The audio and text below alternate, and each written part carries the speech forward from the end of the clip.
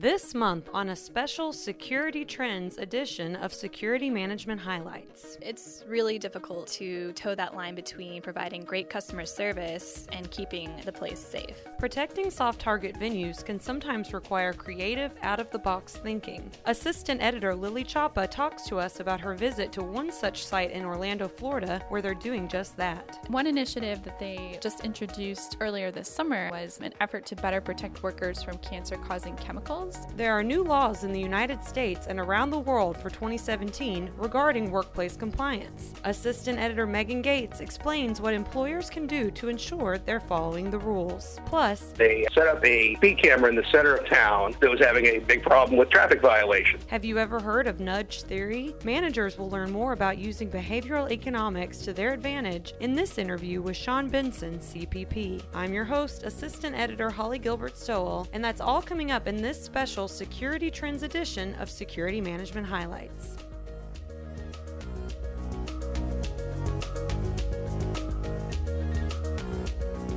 One of the most troubling trends in security this past year has been an increase in the number of soft target attacks, including massacres on airports in Brussels and Istanbul and the coordinated terror attacks in Paris. Assistant editor Lily Chapa visited one venue considered to be a soft target, the Dr. Phillips Center for the Performing Arts in Orlando, Florida. She joins us to talk more about how the location is protecting its employees and patrons. Welcome, Lily. Hey, Holly. Tell us a little bit more about the ASIS Media Tour and some of the sites that you visited. For a little background, the Media Tour is an opportunity for press to come see where the ASIS International Seminar and exhibits are going to take place each year. I was able to go to Orlando this year in May to get a look at what security in the city is all about. I was able to tour the mall at Millennia, which has both low and high-end stores, as well as Florida Hospital, which has 22 campuses to secure. I also spoke with security leaders at the University of Central Florida about how they protect the largest university in the nation. And of course, I got to take a sneak peek at the Orange County Convention Center, where ASIS 2016 will be hosted, as well as the Hyatt Hotel next door.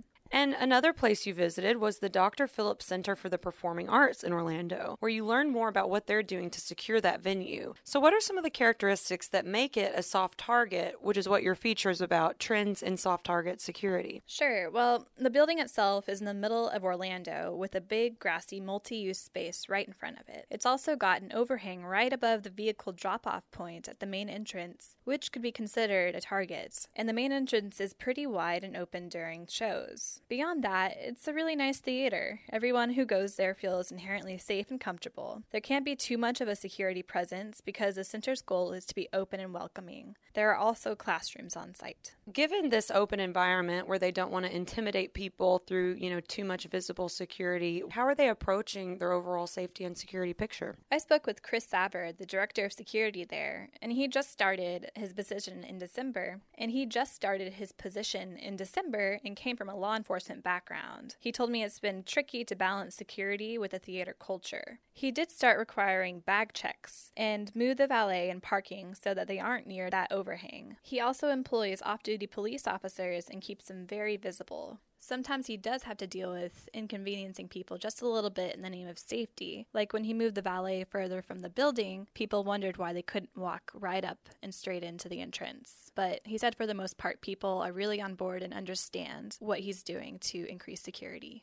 As for the bag checks, he said that it's incredible to see what people bring in. They bring in all sorts of things that could be considered weapons, including knives, tasers, even guns, since Florida is an open carry state. So the bag check has been a success overall. Given it's a cultural center, I'm sure it's a tough balance to strike between hospitality, security, and customer service. So how did your sources say that they are striking that balance? Well, Savard says that he relies a lot on volunteers who can greet guests and give them direction while also keeping an eye out for suspicious behavior. The goal is to make guests feel welcomed while keeping them safe. When I toured the center back in May, they really stressed community involvement. So I wasn't surprised to see that after the Pulse nightclub shooting, the Dr. Phillips Center hosted the city's first vigil and used that lawn as a memorial area. It was pretty special for people to have a place like that in the middle of the city. So like you said, it's really difficult to toe that line between providing great customer service and keeping the place safe. especially at soft target venues. Thank you so much, Lily. See you later. On the horizon for employers around the world are changes to workplace compliance laws. Assistant Editor Megan Gates talks about some of the most substantial updates and how organizations can ensure they remain compliant. Hello, Megan. Welcome to this special Trends edition of the podcast. Hey, Holly. Thanks for having me. You wrote about trends in specifically workplace compliance. Tell us more about the Department of Labor's new rule on reporting workplace injuries and illnesses to the government. So yeah, the new rule is called Improved Tracking of Workplace Injuries and Illnesses. It was published by OSHA, the Occupational Safety and Health Administration, in May 2016, and it requires many U.S. employers to electronically submit information about workplace injuries and illnesses. This is information that companies were required to submit already, but they're just making it so that they have to submit it electronically. And the plan is that when they submit this information electronically, OSHA is then going to take the data and put it into a public database online so anyone can access it. But we don't know exactly what the database is going to look like and what kinds of information will be readily available at first because OSHA is still constructing the database. So basically, the rule applies to all employers with 250 or more employees at a single facility covered by OSHA record-keeping regulations, and they have to electronically submit injury and illness information to OSHA in 3 forms. The 300, which is a log of work-related illnesses and injuries, the 300A, which is a summary of work-related injuries and illnesses, and the 301 form, which is an injury and illness incident report. So for a specific injury that one might have at work, say I was walking down the stairs and I fell and I broke my leg, our employer would be required, to submit an incident report documenting that I was at work and I broke my leg. And the new rule also applies to facilities with 20 to 249 employees in high-risk industries. They're also going to be required to submit their information from Form 300A electronically. These are industries like manufacturing, construction, utilities that OSHA has designated as high risk. The requirement for facilities to submit the 300A summaries electronically goes into effect on July 1, 2017. If required, facilities will have to submit Forms 300 and 301 electronically by July 1st, 2018, and then will be required to submit all 3 forms electronically by March 2nd, 2019.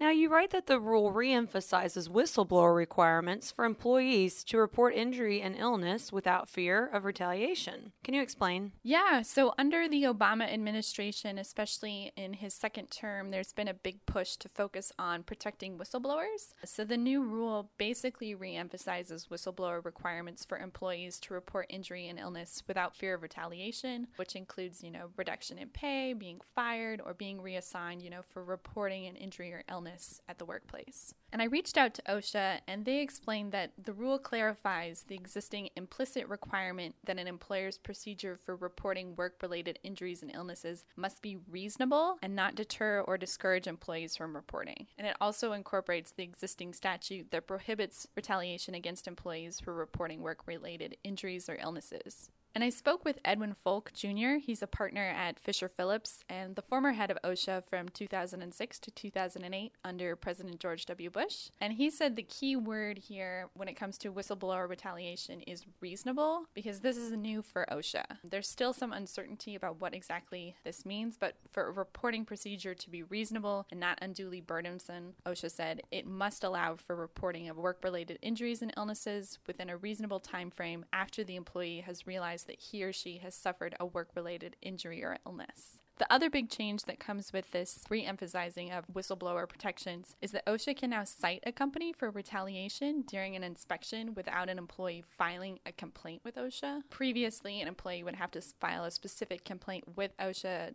alleging that they had been retaliated against, and then they could investigate the incident. And now with this new rule, they can skip that whole process. So OSHA can investigate immediately if it discovers something during an investigation. And the rule also specifically addressed blanket post-injury drug testing policies, which could be considered a form of retaliation by an employer. OSHA is now prohibiting these kind of policies unless employee drug use is likely to have contributed to a workplace injury or illness, and the drug test can accurately identify impairment caused by drug use. So given all these guidelines, how should employers approach the new rule to ensure they're compliant? Yeah, well, first off, obviously look and see if the new rule applies to you and your facility. And then second, take a look at how you're advising employees to report injuries and illnesses and make sure that it's reasonable, aka not dissuading people in any way from reporting, as you could get cited for whistleblower retaliation by OSHA. And then employers should also brush up on their rights during an OSHA inspection and make sure that employees know what to do if OSHA shows up to do an inspection. Ed Folk told me that often if an employer doesn't assert their rights and allows OSHA to conduct a wall-to-wall inspection when they show up on site, this can lead to many more citations for the employer, and obviously penalties and fines down the road that are associated with those citations. Employers should also be conscious of what they're putting in log information for the 300, 300A, and the 301 forms that they're submitting, because, this information will be publicly available through the new database that OSHA is putting together. The database will leave out personal identifying information, such as employees' names, but there will be a lot of information in those forms that activists, unions, etc. could use against employers, say to organize a boycott or to recruit. So employers just need to be conscious of what they're submitting to OSHA, and Ed Folk said making sure that they're submitting sort of the minimum amount of data required. And Megan, your trends feature also includes information on international workplace compliance trends. What are some of the latest efforts from the European Occupational Safety and Health Administration? Yeah, so one of the big things right now is the European Union Occupational Safety and Health Administration's strategic framework for 2014 through 2020. It identifies 3 major challenges facing the EU, such as improving implementation of existing health and safety rules, improving the prevention of work-related diseases, and the aging EU workforce. The framework has a list of objectives to help overcome these challenges, such as consolidating national health and safety strategies, improving enforcement by member states, and providing practical support to small and micro enterprises to help them comply with health and safety rules. And one initiative that they just introduced earlier this summer, I believe it was in May, was an effort to better protect workers from cancer-causing chemicals by changing the carcinogens and mutagens directive to limit exposure to 13 cancer-causing chemicals at the workplace. The Commissioner for Employment, Social Affairs, Skills, and Labor Mobility, Marianne Tyson, said,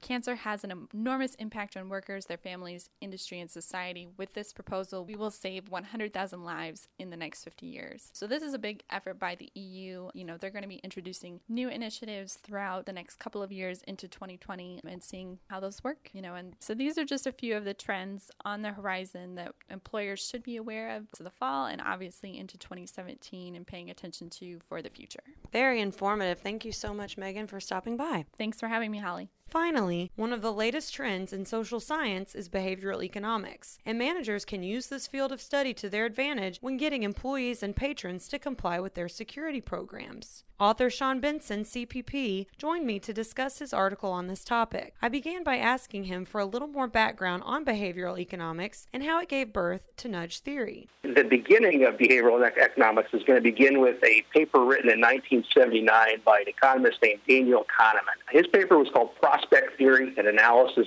of Decision Under Risk. And what he did, he tried to model real-life economic financial risks that people took, not just the abstract ones that were theorized by some of the older school economists. And what he really came down to the analysis, and most of us understand that people make good decisions, however, they're capable of making some very bad ones as well. And they're not necessarily out of any kind of moral framework. Just the human brain is just wired to take shortcuts. He won a Nobel Prize for that back in 2002. And in the following years, an economist and a lawyer named Richard Thaler and Cass Sunstein wrote a book taking his work titled Nudge, Improving Decisions About Health, Wealth, and Happiness, where he took Kahneman's work and applied it to a little more everyday, mundane situations to help people make better decisions about a wealth of things. And that was really the jumping off point for my research into the article. You cite several interesting examples from real life in the story which demonstrate how nudge theory works to motivate people to make certain choices in real life. Can you share some of those examples with us? Yeah, one of my favorite examples is the Stockholm speed camera, where they set up a speed camera in the center of town that was having a big problem with traffic violations and people speeding through their town center at excess speeds. They set up a speed camera that not only captured who was going over the speed limit, but who was complying with the speed limit. And while they were doing that, they had a lottery. So people who were caught actually going the speed limit and doing the right thing were entered into a lottery. So they were given a chance of winning a couple $1,000s, not a large prize, not anything budget busting by city standards, but it made a game out of speed control. It allowed everyone to have a little bit of skin in the game when it comes to doing the right thing while speeding through the town center. Violations were reduced drastically. So the cameras recorded not just the speed and the license numbers of the speeders, but the license tags of those who were respecting the speed limit. About a $3,000 lottery prize was awarded. Prior to the experiment, the average speed on the stretch of road was about 32 kilometers per hour. And after the speed lottery, the speed dropped about 22% to 25 kilometers per hour. This is an excellent example of how nudge theory can use games in order to help security policy enforcement. You write that nudge theory and choice architecture can be used in a security context. What are some of the ways these concepts are being utilized to create safer and more secure environments? Inventory shrinkage is a huge challenge in the commercial retail industry. I think last year they had the number at about $44 billion. So it's a huge challenge. So using nudges in that context, one of the most common is using closed-circuit television cameras. We're all familiar at the stores where as soon as you walk in, you see your picture on the CCTV monitoring system. That serves as an environmental reminder that you are being watched. So any bad behavior is going to be recorded, is going to be investigated. So it acts as a deterrent to shoplifting. Employee engagement is another good environmental reminder that you are being paid attention to. So managers that actively encourage their associates to engage with their customers, ask them if they can help, if they can assist them in trying things on or finding items or something like that. It's just another reminder that your behavior is being monitored. It does deter things like shoplifting. Yeah, so for something to be a nudge, it's not a mandatory choice. You still have the choice to do something or not do something. A great example is at the airports near ski resorts. In order to help facilitate putting the right customers into the right security lines, they've come up with a ski slope theme. So you have the green circle lines that would be for families traveling with small children, and the blue squares would be for infrequent travelers, and the black diamond, of course, would be for the common business traveler. There's no requirement to take any one of these lines, but by giving people the option to go into line they believe would best serve them, allows the security structure to set up in a way that can actually best serve the customers. So the most important things to consider when developing security nudges are ethics and metrics. How might companies and managers use their security metrics to implement nudge theory at their organization? Ethics in that you shouldn't be nudging people to do things that they have not already agreed to do. There shouldn't be any secrecy into what you're doing. There shouldn't be any ill intent on what you're doing. You need your metrics in order to figure out where your problems are and where you develop your nudges to begin with. You don't know you have a problem until you can measure the problem. So starting with your metrics, you can figure out where your problem spots are, then get teams together, discuss with your employees creative ways to control the environment to best solve the problems you're trying to address. From there, your metrics give you a great measurement point to figure out if your nudge is working or not. The big picture question for a security manager is it easier for an employee to comply with your security policies or easier for them not to comply? If the answer is that it's easier for them not to comply, you need to do some rethinking and some nudges might be in order. People don't always make decisions based on moral imperatives. They often make it based on the environment that they're in. The better you can control the environment and set that up for security, the more secure your environment's going to be. Security managers should embrace their role as choice architects, help them to become change architects as well. Thanks so much for joining us, Sean. Thanks for having me. That does it for this month's podcast. Once again, I'm your host, Assistant Editor Holly Gilbert-Stoll. If you plan on being at the annual seminar and exhibits in Orlando, we hope to see you there. Thanks for tuning into this edition of Security Management Highlights. Bye-bye.